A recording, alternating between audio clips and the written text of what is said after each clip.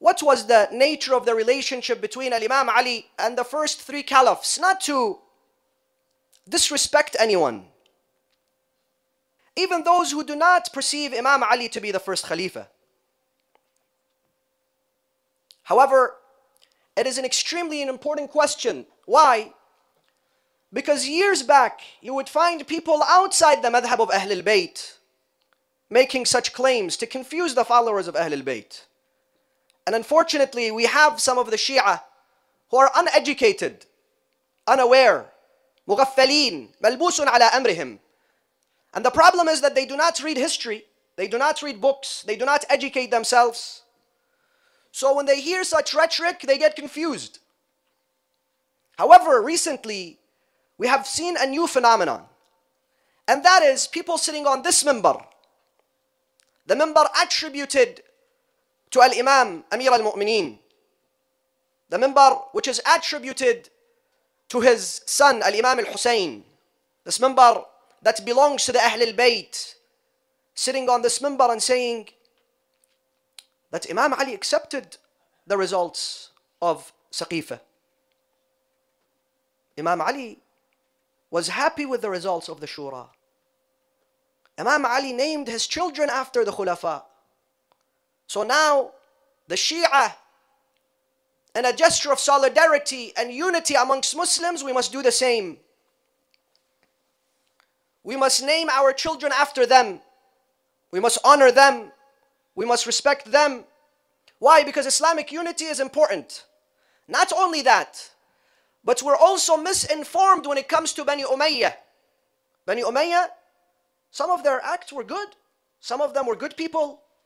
Some of the acts that occurred during the reign of the first Caliphs were great accomplishments for Islam. Similarly, Bani al-Abbas spread knowledge all around the Muslim world. So we must praise them. We must honor them. And this is where the danger comes. People who attribute themselves to the madhab of Ahl al-Bayt,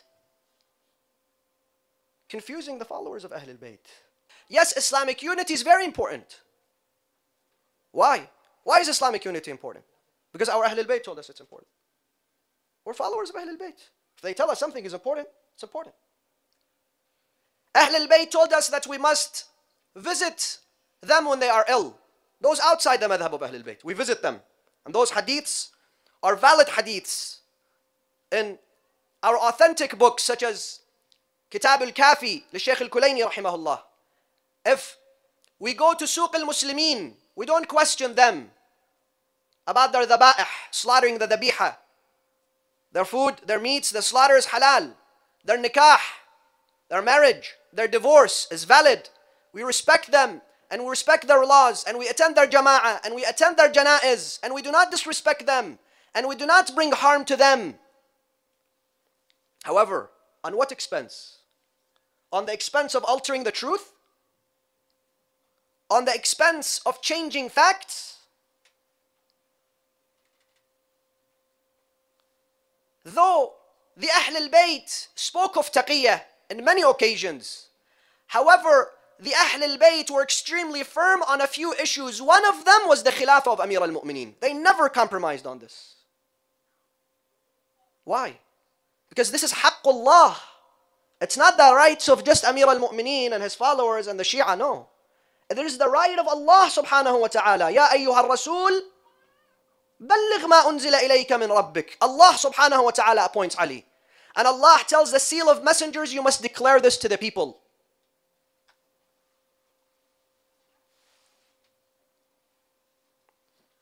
So we are here to ask, what was the nature of this relationship?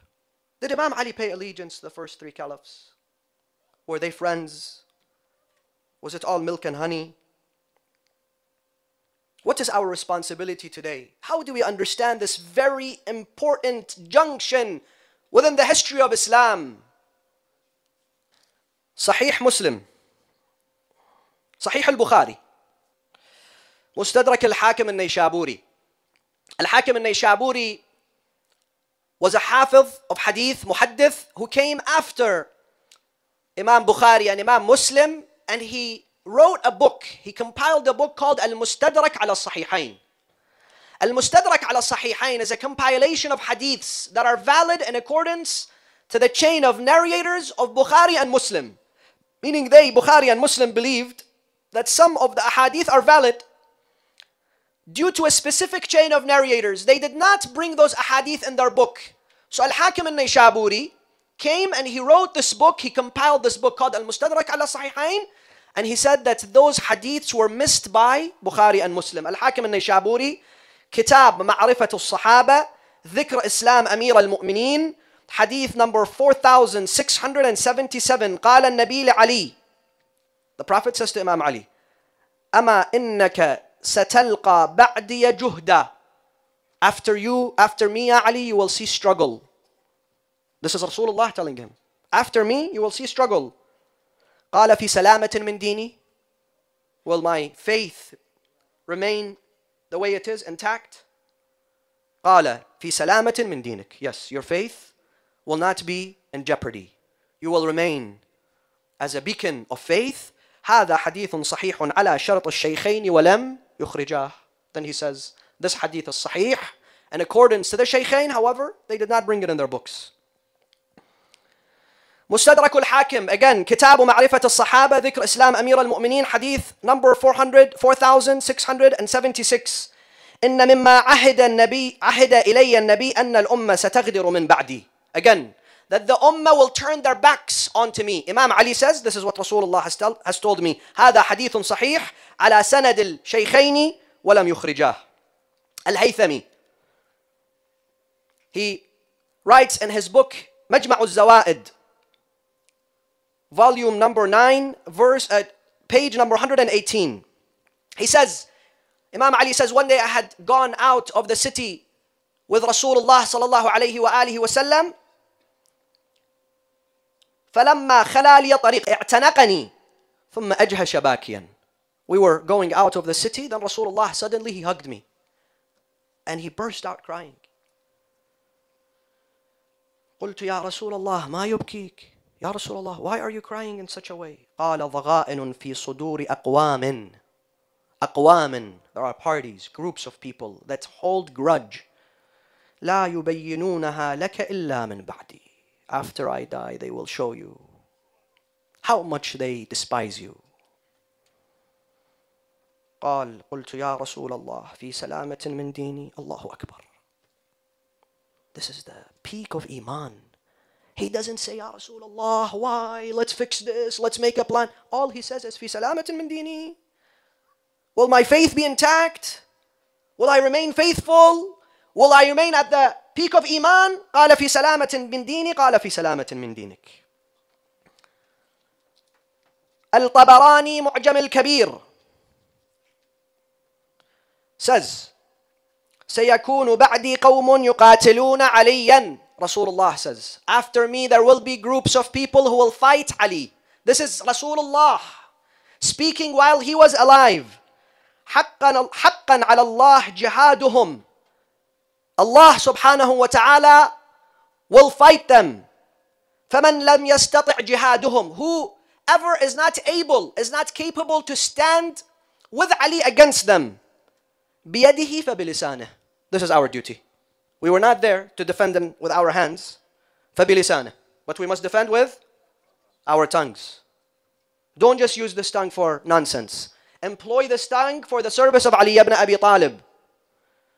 فبلسانه فمن لم يستطع بلسانه فبقلبه. Some can't because of situations that they live in. بقلبه. Make sure that's in your heart. You despise what has happened to Amir al-Mu'mineen. Musnad Imam Ahmad bin Hanbal, hadith number 25,943. قال لعلي بن أبي طالب أن أبي رافع عن أبي رافع أن رسول الله, أبي رافع says, رسول الله قال لعلي بن أبي طالب سيكون بعدك, listen, سيكون بينك وبين عائشة أمرا. After me, there will be an issue between you and Aisha. قال أنا يا رسول الله, me? قال نعم. He says yes. قال أنا. Imam Ali is shocked. He says, me يا رسول الله. قال نعم. فأنا أشقاهم يا رسول الله. Am I the bad one in that so-called dispute? قال لا. He says no. ولكن إذا كان كذلك فرددها إلى مأمنها. If this happened, return her to her home. Musnad Imam Ahmad ibn Hanbal. Again, the same hadith is narrated in a different version. So, this is Babul Fitan. If you look at the hadiths of Rasulullah, they are countless. That he sat with Imam Ali and he told him that after me there will be disputes, there will be wars. There will be people who hold grudge against you and they will not be shy from showing this to you. And he in fact cried. The discussion which happened between Imam Ali, Abbas, the uncle of Rasulullah, and the second Khalifa Umar. Look at Bukhari and then we'll look at Muslim. Same exact hadith, but look at the honesty of those two scholars. Sahih al-Bukhari, hadith number 6761. He says that Abbas, the uncle of Rasulullah, and Imam Ali went to visit Umar for a specific thing that they had to speak to him about. So Umar says to them, I know your stance from Abu Bakr. أنا ولي رسول الله. فقبضهما أبو بكر يعمل فيها بعد. He says that Abu Bakr usurped Fadak. Why? فقبضها أبو بكر يعمل فيها بما عمل به فيها رسول الله وأنتما حينئذ وأقبل عليه علي وعباس تزعمان أن أبا بكر كذا وكذا. He doesn't say what. You have certain inclinations towards Abu Bakr. والله يعلم. But he then says أنه فيها صادقا بارا راشدا تابعا للحق ثم توفى الله أبا بكر فقلت أنا ولي رسول الله وأبي بكر من قبلي فقلتم عني كذا وكذا.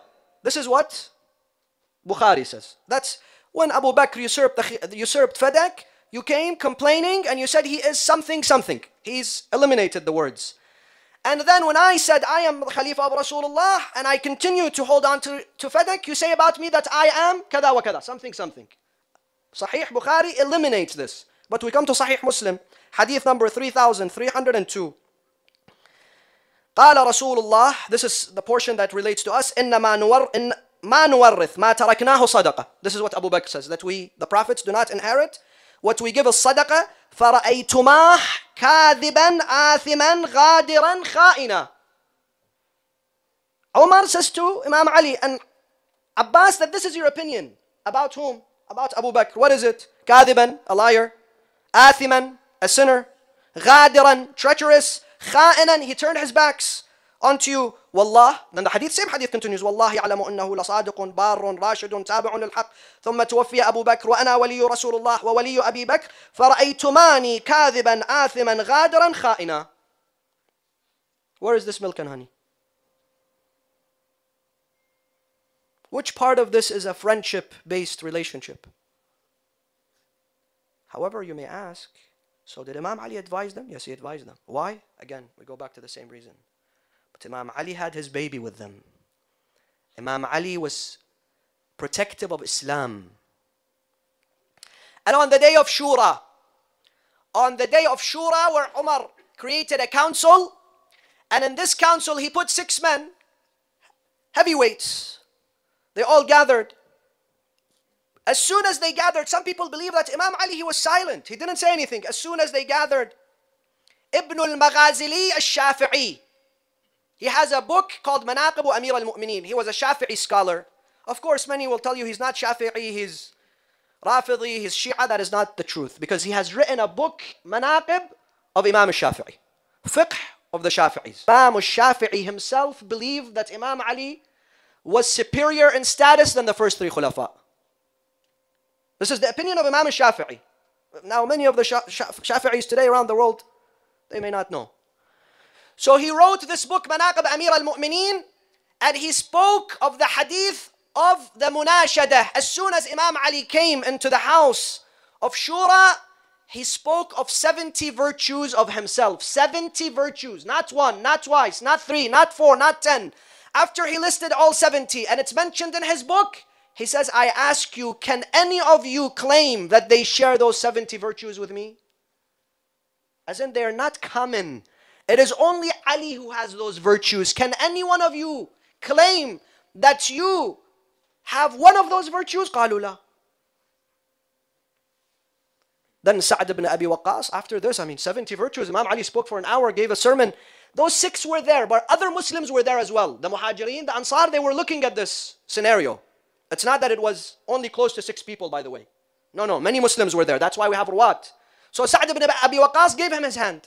He said, Ya Ali, ubayu'uka ala kitab Allahi wa sunnati rasulihi wa sirat al-shaykhain. I give you bay'ah. Yes, you're right. You're the legitimate heir. I'll give you bay'ah on kitab Allah, the sunnah of Rasulullah, and the methodology of the shaykhain, the ones prior to him, who some people claim Imam Ali had a relationship of milk and honey with them. He said, kitab Allah, na'am. Wa sunnati Rasulullah, na'am. Wa amma siratu shaykhain, fajtihadu ra'yi. I will not. I refuse that. The third one, I refuse. It is my own ijtihad. It's my own way. So he said, I turned, because somebody asked him, Sa'd ibn Abi Waqqas, what did you do?